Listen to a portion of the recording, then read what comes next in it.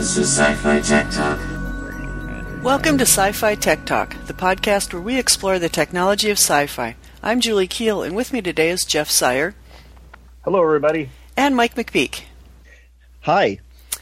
This week we're going to be covering the 2013 movie Space Warriors, which is not nearly as, epic as it sounds. A group of kid space cadets must help with the rescue of 3 astronauts whose ship got stranded in space. Okay, we're done. Literally. We're done. We're ha ha ha. Okay, just flat out, Space Camp remake, done very bad. Whatever.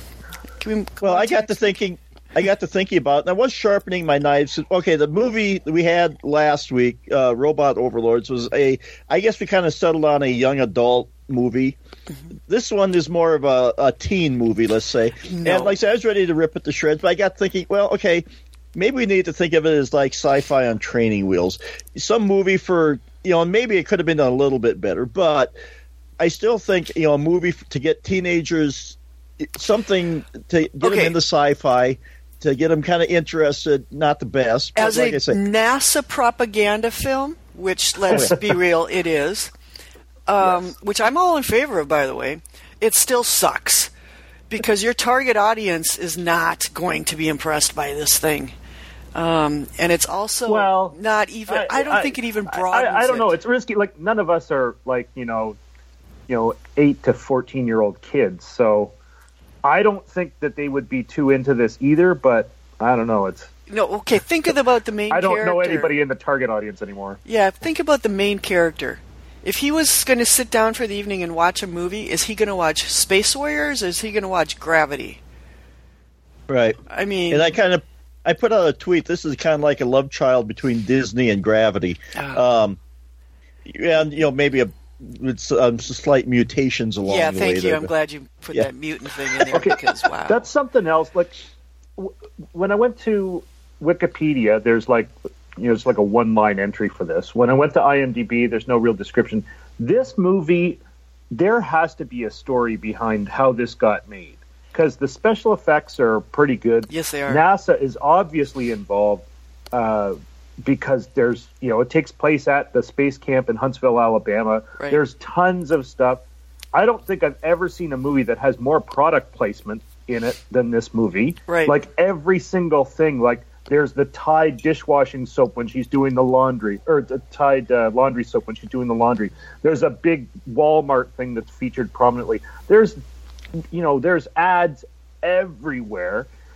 Then they have the section where they kept the Chinese kid, which has obviously got Chinese money and is there for, Chinese market.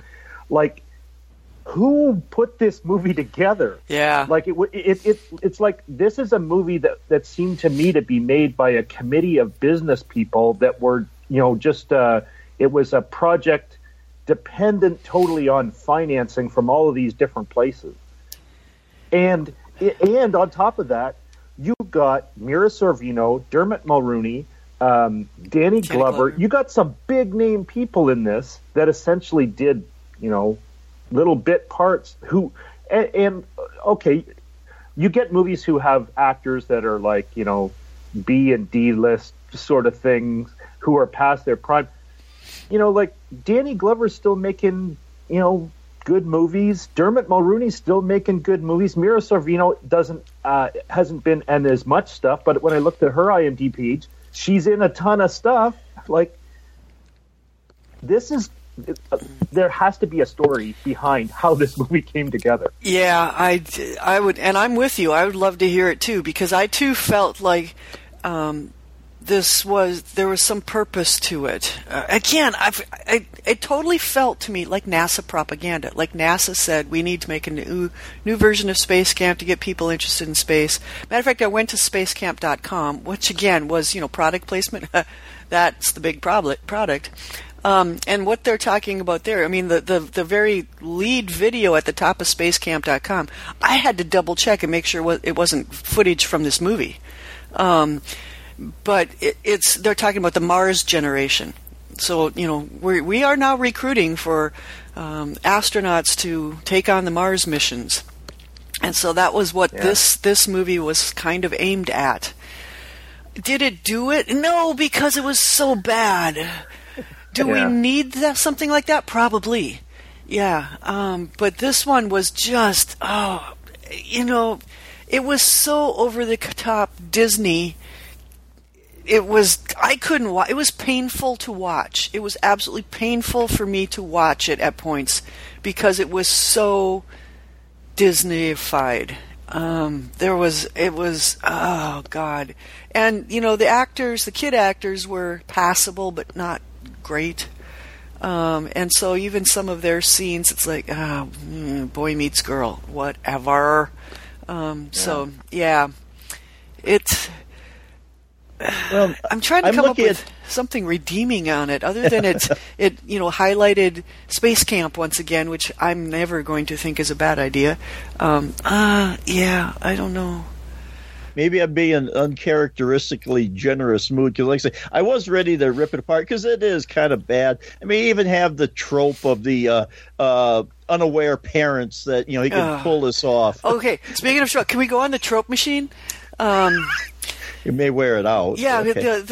the separated parents who, because the kid runs away and goes off to space camp with nobody's permission, get back together again and are all happy about it instead of screaming at each other. They never really said that they were getting back together, but as soon as that started to happen, I'm like, I know where this is No, they going. went out for dinner afterwards. That's that's the first step to getting back together, which, Disney-ified, we're going to not say, okay, you guys, go your separate ways at the end. I mean, just like, And then, God, so many of those things. The whole golden ticket thing. Oh, God, really? What was with the robot coming and delivering the golden tickets? Well, and then while I'm watching this, I'm also thinking of the Karate Kid because you have the uber, aggressive team that's going to win at any cost. And you got the guy in there that's going to smack anybody around who gets in his way because he deserves to win. I mean, that one was just like they just ripped it right out of Karate Kid, dumped it in there, and I'm changed it slightly. Trying desperately not to call it racist as well, because oh my God, you had to pull in Asian, Russian, Southern. Southern gearhead. Yeah, that part was totally Willy Wonka. It's these kids from all over the world, right? Who get, and I don't know about you guys, but like. I want to see the two-man team of a guy in a NASA, jumpsuit, and a giant, mascot in a giant spacesuit who stands behind him that nobody comments on. Right? Yes, I know. They show up in the middle of and everybody's like, "Oh, this is totally normal." Here's a guy in a NASA jumpsuit, and then there's a like a 10-foot tall spacesuited astronaut that everybody just thinks is totally normal. And when we say spacesuited astronaut, think like inflatable lawn ornament for Christmas, not like an actual astronaut spacesuit. I mean, like... Yeah, when I first saw it, I thought that's what it was. Yeah, but it did move around, so it was... I guess it was supposed to be a suit. It actually became a character at one point, too, when they were doing the buggy race. It's so bad. So bad. So and then there was things. There was only they only said to an IMDb, and it had to be the movie people editing IMDb here. They only listed 2 goofs. One of them was that you couldn't at the beginning of the movie where the kid brings out this big solid rocket for his rocket competition. You'd never be allowed to shoot that thing off because it violates so many FFA or FAA rules or whatever. There's things like that are just blatant, and like I said, they only listed 2 goofs here, and I know you can't find them right offhand. And I was looking in here, and I can't even find what this movie grossed or made. I can't find any details in here. It's like it was sanitized, like bleached, and let's just put the pretty stuff in here. And okay. Did you guys notice the director? Mm-mm. If you look at the IMDb page and click on the director, his name's Sean McNamara, and he's a big husky guy. He's got very white hair and he's got a very, very round face. And as soon as I saw his picture, I remember he featured prominently right towards the end. He was some NASA and it was just the way it was framed. I'm like, it was just very distinctive the way he was standing there. Like he was obviously just like a cameo. Yeah, like a cameo, like a Stan Lee appearance. Yeah, he was more than an extra. He was obviously someone significant who was, being blocked prominently in the shot. But then, and he was gone in, like maybe 10 seconds or something like that. But interesting. And also because his hair was so white, he really stood out in the scene. I'll have to go back and look for that. Yeah. No. You don't need to. Yeah, well, and this is not a movie I would necessarily be proud of that I was involved in any way, shape, or form, other than maybe special effects. They did some of it is hard to film weightlessness. It's incredibly hard to portray weightlessness on film. That's why Gravity still to this day just blows my mind, because I swear that was filmed in space. But this one, tries to do their best, and they pull it off, but it's kind of hokey. But some of the other special effects were pretty impressive. They had some, I suppose, hologram displays that were pretty good, and right. And although the hologram at the end there, did you really need to have a hologram to work on the space station? I mean, couldn't you I suppose they did it for the sake of the movie, but really to me it just seemed kind of stupid that you had to have this hologram there so you could maneuver around there and work on it. You would just think, you're looking through a camera. Yeah. That way. It was superfluous. Right. There was a lot of that whole save the astronauts bit that was just so much crap.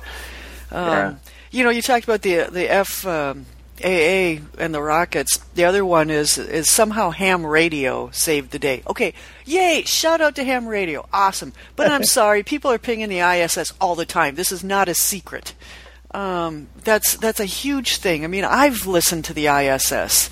Never been able to break through and actually talk to them, but that's just it. You have to break through because there's like 1,000 people a minute trying to hit the ISS. They don't go quiet on ham radio. So it's the idea that this kid with his archaic hobby is going to remember that this happens, and nobody else at NASA is aware of that. Oh, and that was kind of the premise of the entire ending of the show. I mean, the entire episode or the entire movie. These kids are going to be able to do stuff that nobody at NASA has figured out. What? I know. I would. And then after they have the idea, they don't have better people that they could turn the execution of it over to. And knowing some of the people involved with the Orion project, I'm offended for them. Well, I could maybe buy if they would have just left it at, hey, we thought of something. I could maybe buy that in moments of stress they may have overlooked something, but to be the only ones to come up with this whole scheme and to execute it is like, yeah, I get it. It's a kids' movie. You're playing to the kids, but this is where reality went off the rails, down in the gutter, and just is circling the drain. That's where I just was like, I can't even hardly watch this anymore. This is so bad. But and at one point in the movie too, they talked about something about the kids are going to remember this forever. If these astronauts die, it's going to stick with them forever. And so that's the decision to let them try to save them or something. I was like, okay, if this was really happening, exactly what you said, if they had come up with an idea that nobody else had thought about, they would tell some of the astronauts or the NASA people, and they would take that idea, turn it over to the professionals, and they would shield those kids from the consequences and the execution of that as far as they could. Because you do not know the outcome, good or bad. Plus, I don't care if the kids do save the astronauts, the outcome of that is nearly as bad as if the astronauts died. Because if you now have kids saving astronauts, the public media attention will kill them. Well, not to say it might not do a lot for NASA either. It takes kids to save them. Oh, God, yeah, seriously. Well, and again, this is another. Can you imagine the budget the budget fights on Congressional Hill, on Capitol Hill, where you have to say, we're paying these scientists whatever, all this money, and then kids come and say, oh God, NASA would be done. It would be done. This movie could kill NASA. Yeah, and it's another one of Disney's tropes that, kids are smarter than the adults, it's just like they ripped out, I think they had a blender. So they put, like, Disney movies in there. They put Gravity. They put The Karate Kid, Willy Wonka. Is there any other movies that this thing brings to mind? Like I said, they put it all in the blender, hit puree, and out came this glop, and, hey, let's put this on film. No. All three of us are parents. Yes. I wanted to make a comment on what is okay parenting and what is horrible parenting. Questionable at best. The thing is, okay, if your aunt had died on one of the shuttle accidents, that is, your family tragedy. No parent is perfect, and you bring your own, baggage to being a parent. But if you tell your kid, I don't want you to do this thing because, I'm putting my foot down because your aunt died on the space shuttle.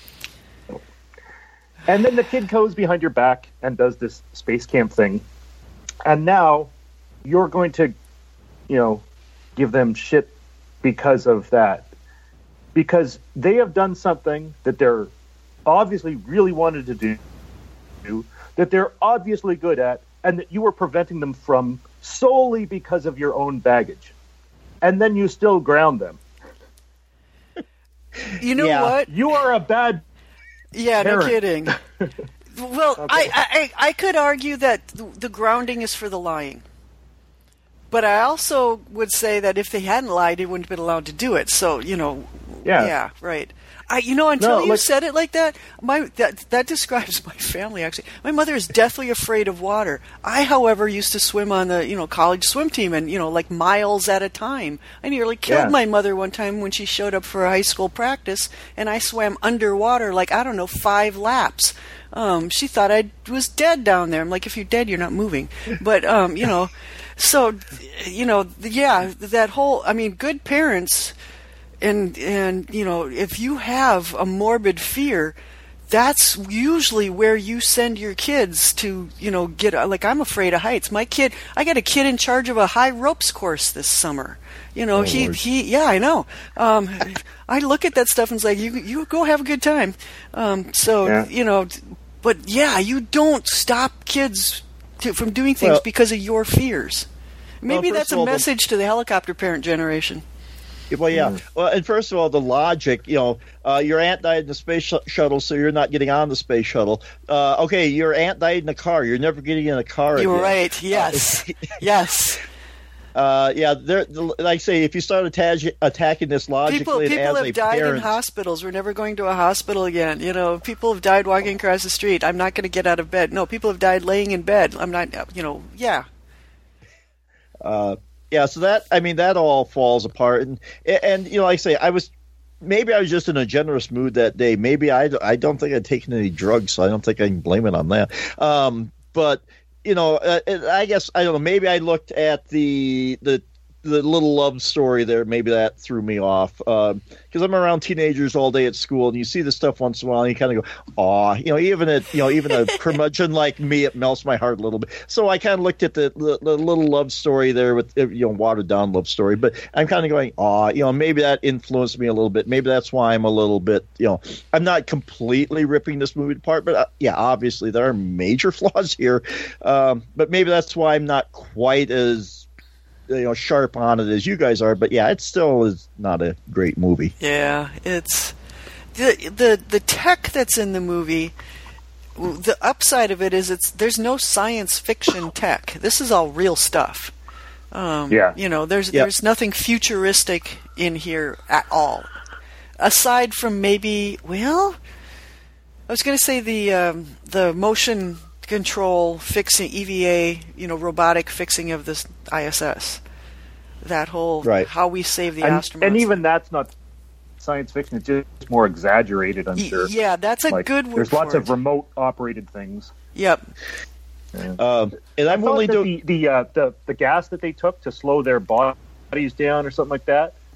I've never heard of anything like that, but that's not to say that they wouldn't do something similar to that, like thin the oxygen out intentionally so that they would all go to sleep. Right. And the cold to slow them down too. Metabolism. Yeah, and it might not be something you inhale; it could be something you inject or swallow too. I mean, right. There are things that will put you out. Well, unlike the parents in this movie, I'm willing to admit my ignorance. So I don't know, a lot about, NASA. So is it safe to assume that the stuff that they showed at NASA is reasonably accurate?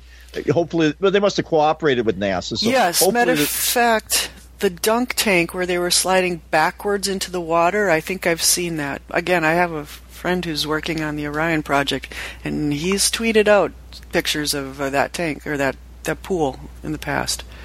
So yeah, that I'm pretty sure was actual on site. Although one of the other goofs that they listed in here was that the multi-axis trainer that they were using there in the movie, they said something about it's to simulate an astronaut's re-entry into orbit. It said no, if a spaceship was tumbling that bad, then it would be out of control and burn up. It was actually, I guess, in response to the Gemini 8 mission in 1966, where it was tumbling in space. And so they needed something to train, get people used to, 3-axis motion like that. I was going to say, I don't care whether it's happened or not. That's a good experience / skill to have. If you're going to be able to orient yourself in space, right? Yeah, to deal with 3-axis motion. Whether we actually have incidents of it or whether we can imagine when and where it might happen or be useful, I don't really care.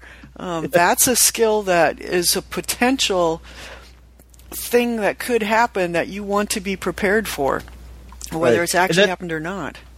And that actually kind of brought to mind a much better movie than this Ender's Game, where one of the things that they were dealing with was how do you do up in space, or how do you orient yourself? And so that was something that they talked about. And here you have machine to at least maybe you can't. Well, it'll put you in there, so you have to figure out how to orient yourself. One of the worst scenes for cheesy, crappy, quote-unquote special effects was the centrifuge.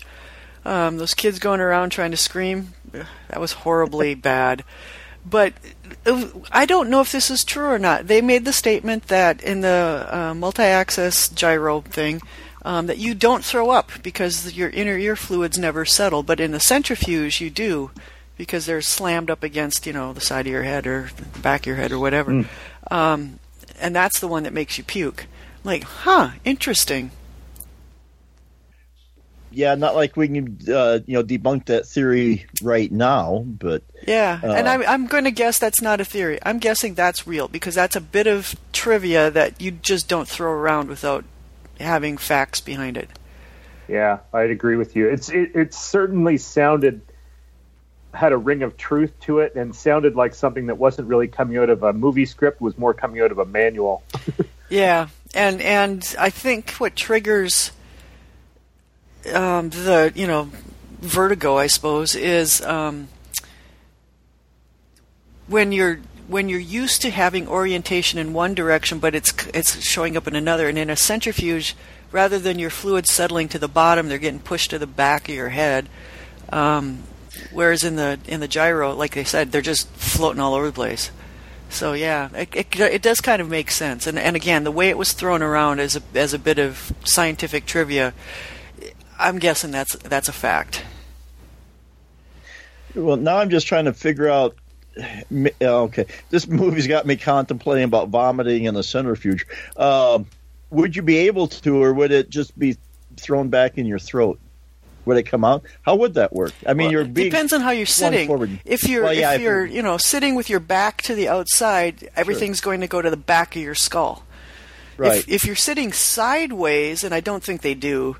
Then everything's going to go... I mean, honestly, I do think they sit backwards just because of the stresses on the body. Okay. And because if you sit sideways, you're going to get thrown to one side. If you sit facing inwards, well, that's what you do. You would sit facing inwards. If you sat facing outwards, you're going to be pulled against your restraints, and dislocate your shoulders, break your collarbones, have bruising, all those things. So again, I think if you jump into a centrifuge, you're going to have people sitting with their backs to the outside because it's for the most support.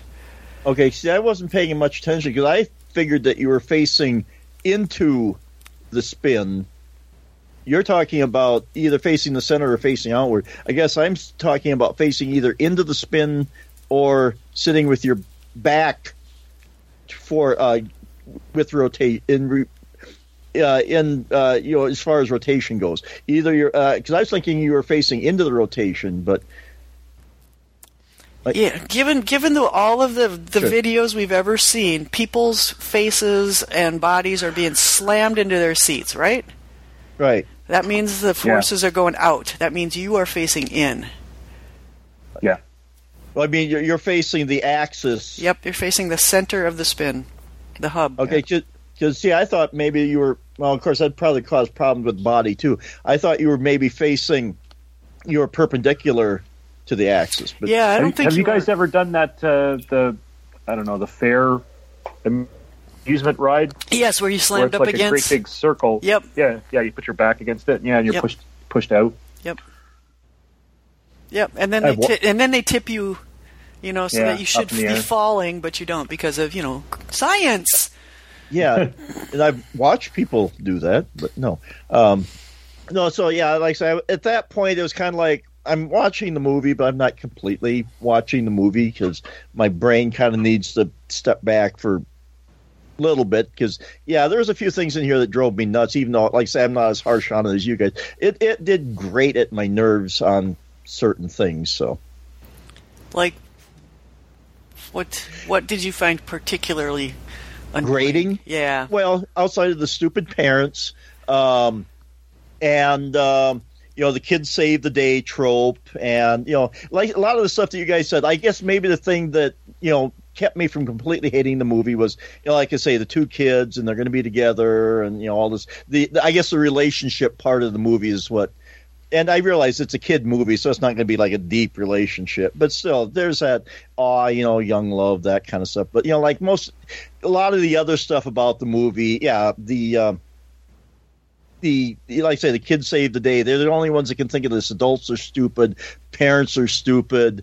These kids are going to outsmart the whole world. Yeah, I mean, a lot of that just grated at me. But Yeah. There were some interesting bits in there as far as, like I said, I did appreciate the little go-kart race. Spoiler alert, because gosh, I'm not going to ask anybody to watch this one. Is that one of the things that they do in boot camp or in space camp is to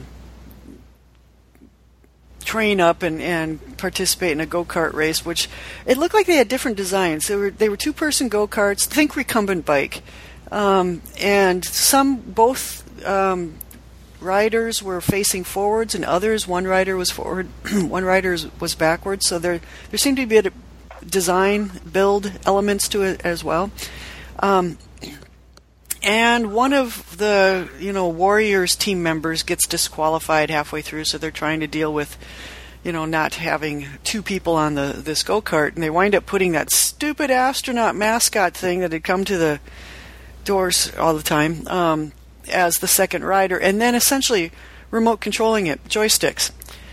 The whole concept of a go-kart race and the whole idea of trying to, joystick that instead of, pedal power. That was kind of interesting, but oh my God, did you see the joy they were doing the joysticks? It looks like Yes. It looks like what you do at Best Buy as you walk by. You grab the joystick and you just like, okay, that was fun. That was a cool joystick. Let's move on. I mean, that's what they were portraying for. No, have you ever tried to operate a joystick? It's precision, careful, slow movements, not just slam it every direction. Good Right. Christ, it was Well, and crazy. And as long as we're there, the other thing is, too, that they just happen to have a couple solid rocket boosters or solid rockets to yeah, because they carry them around in their back pocket, these 6-foot-long rockets. Yeah, the big one. The Chinese kid was supposed to be the rocket freak, and so I could imagine him walking around with a couple of 12-inch rockets in a backpack. But yeah, the big ones that they pulled out would be something else. Well, I'm pretty sure NASA would have a problem with people just willy-nilly walking around with rockets in their backpacks. Oh. I would think. I would hope. Well, of course, given the level of this movie, no. But I mean, I hope in real life NASA kind of go, "Hey, mind if I kind of look in there, make sure you don't have anything that could possibly blow up or anything like that." Well, I don't know, because rockets are pretty benign until you light them. So. Well, there's the problem. Yeah, knives are kind of benign until you jab them into somebody, right, too. But yeah, they're sitting down at hobby stores, and you don't need a license to do rockets or whatever. I mean, if you want to get in trouble with the law, rocketry is probably not the way to do it. So. Yeah, I don't know, but it's just one more of those things. It's like, they're just going to play into the stereotypes or personas that they've created for these various characters and let it go. Well, now you kind of got me to thinking on that one too. So you can walk in and buy a rocket, and I guess nobody's brought down anything significant with a rocket, so maybe they don't care. But now, certain laser pointers are illegal if you shine them at pilots, because you could, over at a passing plane, because you could potentially blind them. There was some, brouhaha about that a few years ago. And now the big thing, drones, yeah. Because now, you can fly into airspace and cause problems. So I guess it's the level. They're all three sort of similar. Well, maybe not the lasers, but the drones and the rockets. I mean, they go into space, but I guess if rockets started causing problems, they would regulate it. The ones that you can buy can't go high enough to cause problems. No, that's why you can buy them. So right. And same way with some of these drones too. The smaller ones, it's not a problem. It's when you get a bigger one. So I guess maybe it's scale that we're talking about here. Yeah. The one thing that I wasn't clear on, this whole movie is based on this premise that these guys won a ticket to space camp. Okay. First off, you usually pay your way into space camp, and it's not cheap. And maybe they have a contest where you can win, and I don't doubt that they do. As a matter of fact, I can almost guarantee that they do scholarships of some sort. But this, again, it just played into the Willy Wonka thing too much. I mean, winning a scholarship to space camp is far different than, getting a golden ticket out of the blue. Which, again, they kind of... maybe it's just me, and maybe it's just the whole Willy Wonka version of it. But because they did have to apply, and he wrote his essay, and, Yeah. I wanted to say something about that, because you look at all the members on the team, they all had a special skill, except for the main character, and they even addressed it in the movie. You got in here by writing an essay. They never really said, what's your qualification for being here? Okay, Contact. Contact. Do you remember the movie Contact? Oh, yeah. Right. Jodie Foster says they shouldn't have sent a scientist, they should have sent a poet. That was his role. As far as I'm concerned, that explains his presence just fine. Okay. I don't see too many poets on the space shuttle, but, or in the space station. Commander Hadfield, are you kidding? Oh, okay. Well, okay, all right. But I don't think he was picked because he was a poet. I think he was picked because he was an astronaut you do have to have you have to have multiple skills to make any mission. Yeah. Well, like I said, his soul skills seemed that this character seemed to be. He wrote an essay. It didn't. I'm not saying he was a dumb kid, but I just didn't see that. We need this guy on the team. Why? Yeah. I don't know that the contest tested it, but I could make an argument that obviously his role was to be the leader, and also he had a level of knowledge of NASA and its stuffs that none of the others did. So, was he a valuable team member? Absolutely. What was his role? Leader. How did they know that when they... when he won the contest? I have no idea. It's a movie. Right, yeah. And and then as long as another trope. I mean, he redeems his dad because his dad got drummed out of NASA or he quit or was fired. I forget which one it was, because he objected to the solid rocket or launching the. Was it the heat shield? No, it was the heat shields. I think it was. So that would have been what was the other one that exploded? Anyway, it was the heat shields. So he tried to warn them. They didn't listen. The O-rings were the other one. For Challenger. Yeah, but the other one, but I think they were. I heard him talk about heat shields. So, and heat shield, I think, was the Endeavor. No, they were both C's. The Columbia and the Challenger. Challenger was the O-rings. Columbia was the heat shield. So I think it was Columbia because he said that he tried to point out that there was problems with the heat shield, and they blew him off because they really didn't want to listen. And so I don't know if he quit or was basically drummed out because he kept insisting on it. And so the kid goes, basically redeems his dad and brings him back into the fold. And I don't know if he's going to stick with NASA or if he's going to go back to what he was doing, but basically redeems his dad. So well, and also the guy that was preaching caution and then was proven to be right, he doesn't get kicked out. Like that guy who, was it Morgan Thicall, the guys with the O-rings, who were saying that you shouldn't go, it's too cold, you shouldn't go. And then after the fact, when they did the whole shakedown, those guys were held up as these are the people we should have listened to. And what do they think now? Those guys were not vilified after the fact. Those guys were exonerated, essentially, because they were the ones saying that we can't do this, this is bad, all of these tests that we've shown that you can't attempt to take off when it's this cold. Yeah, they didn't get kicked out.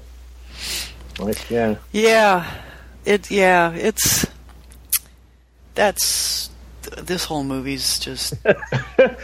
Well, yeah, I guess it's kind of the whistleblower trope that, excuse me, that, the whistleblower will get drummed out because he, caused problems or whatever, even though he may have been right. So, yeah, like I say, this movie I think this is even more trope-tastic than the one that we had last, or at least the tropes are more egregious.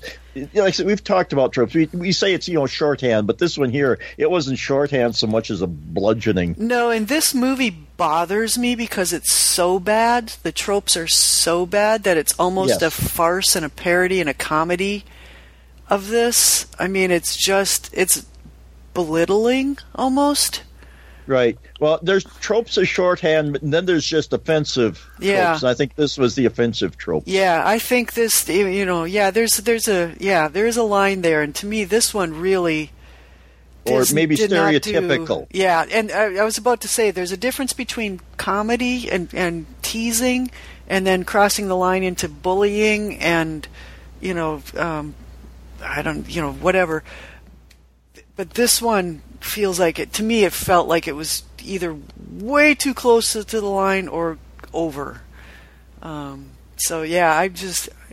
not a fan of this movie. Do I think we need this type of movie? Yes.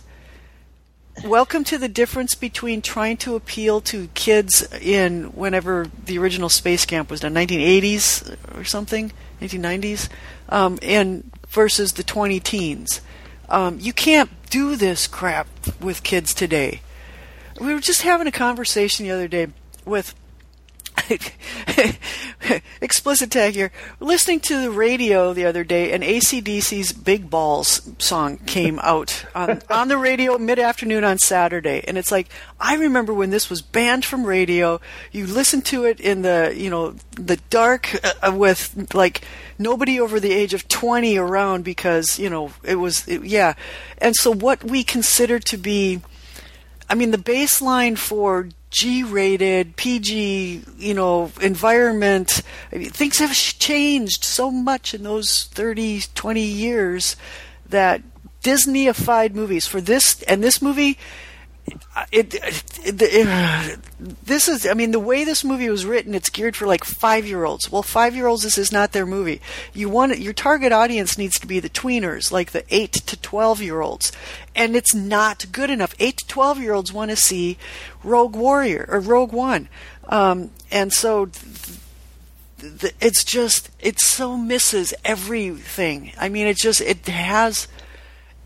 missed its message, it's missed its audience, it's missed the appeal, it's missed even what it's trying to achieve as far as, missions to the future. I mean, all we're doing is saving the International Space Station. We're trying to recruit for the Mars generation. Let's talk about something to do with that project. So anyway, it fell so flat, so fast, so hard. Well, then setting the science part aside here, I don't watch much for kids' movies anymore. Is this sort of typical for kids' movies now? I mean, as far as, I know for a while they've had the dumb trope parent and all these other, dumb parent trope. They've had all this other stuff. Is this more or less typical for what passes for kids' movies now, or is this a extreme example? Because think of like some of the other Disney films that come out. For starters, Rogue One was a Disney film. And like even Frozen, which is back to the classic Disney animation. Disney's Frozen has some really good messages in it. I don't know what the messages are from Space Warriors other than, space is supposed to be cool, except we portrayed it as so not cool. Yeah. Well, then I got to thinking, too, though. I mean, as far, like I say, just comparing this to kids' movies, I got to thinking about movies like the first one that popped to mind was The Parent Trap. Which is from 50 years ago.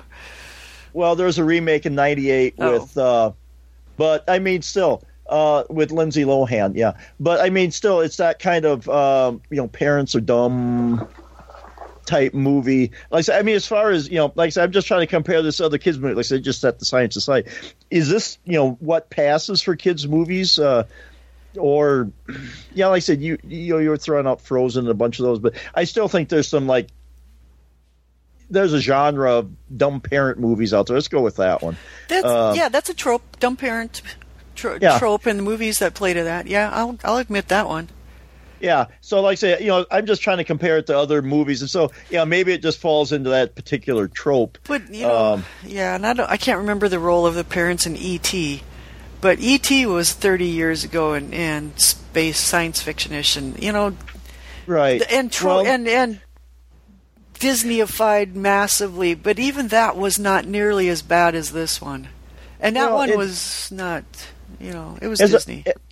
As I remember, the mother in there, I don't always remember things real well, but the mother in there, I mean, she wasn't as dumb as these. She was, they portrayed her as a working mother that's trying to distracted, yeah, basically. So that, I could be on board with, but where you're completely clueless and, don't bother to call in or she did try to call in, but yeah, Dad's busy right now, I'll get back to you. At some point, don't you start to go, huh? She did. But still, eventually she figured it out. But it just seems to me like, are these people so self-absorbed that, they don't, or do they hate each other so much that they can't talk to each other, to find, it's just that. Well, I guess it's her in this case, credit for that, because she did, she did call, and he was lying, and as a mother, my lying red flags went up big time. But, you don't know what's going on, and you just let it go because you want them to have a good time and let them do their things, and especially with, Dad, so you don't want to interfere with that. So, the fact that it took a couple of days to figure out, I don't necessarily think I'm not going to put that on her.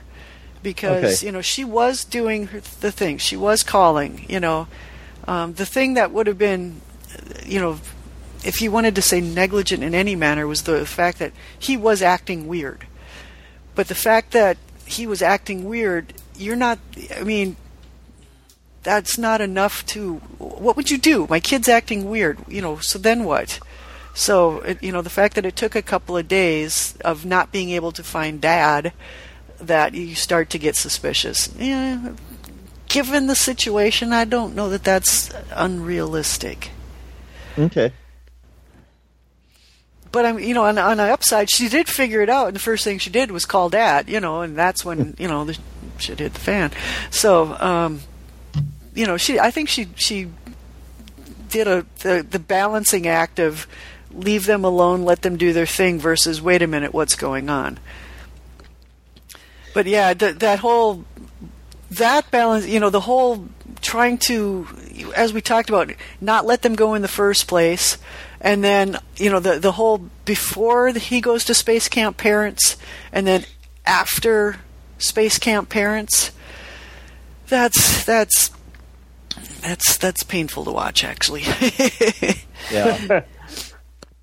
It's kind of Hollywood's view of family and parenting, which, Well, no, not Hollywood's view, Disney's view, Well, yeah.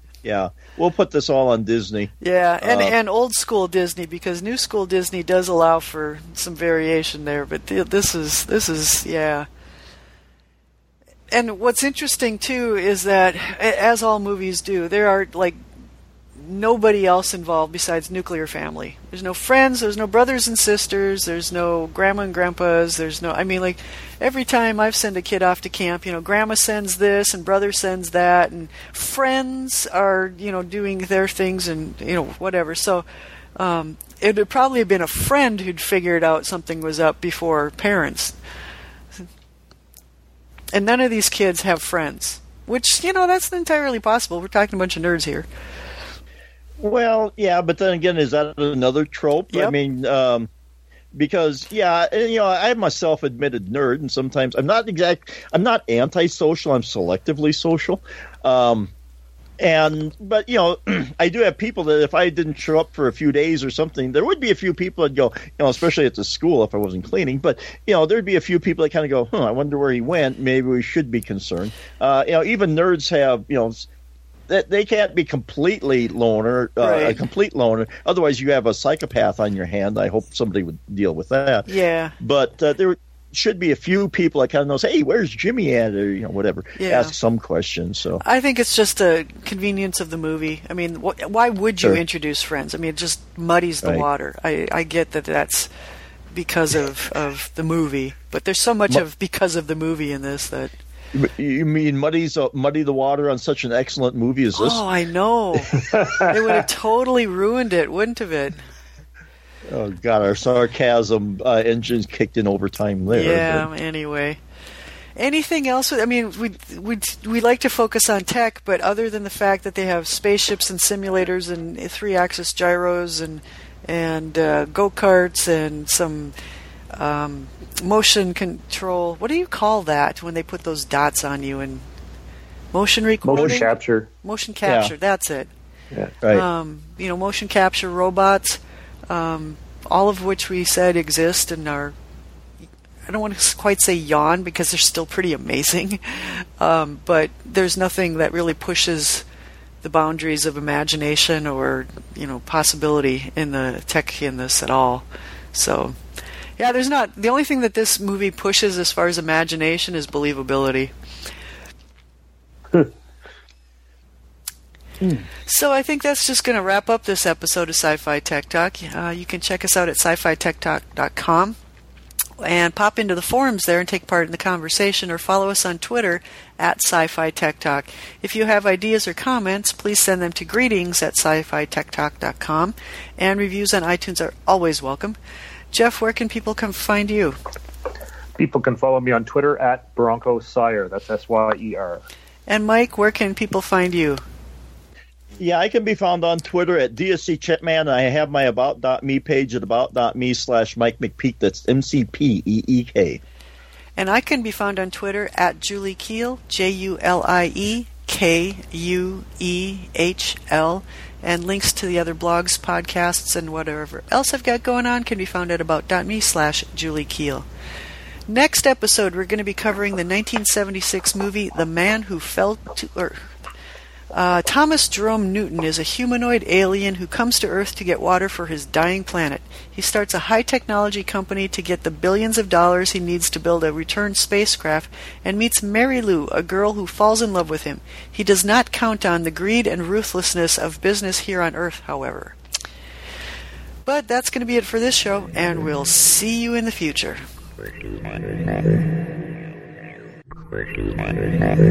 It's the Sci-Fi Tech Talk.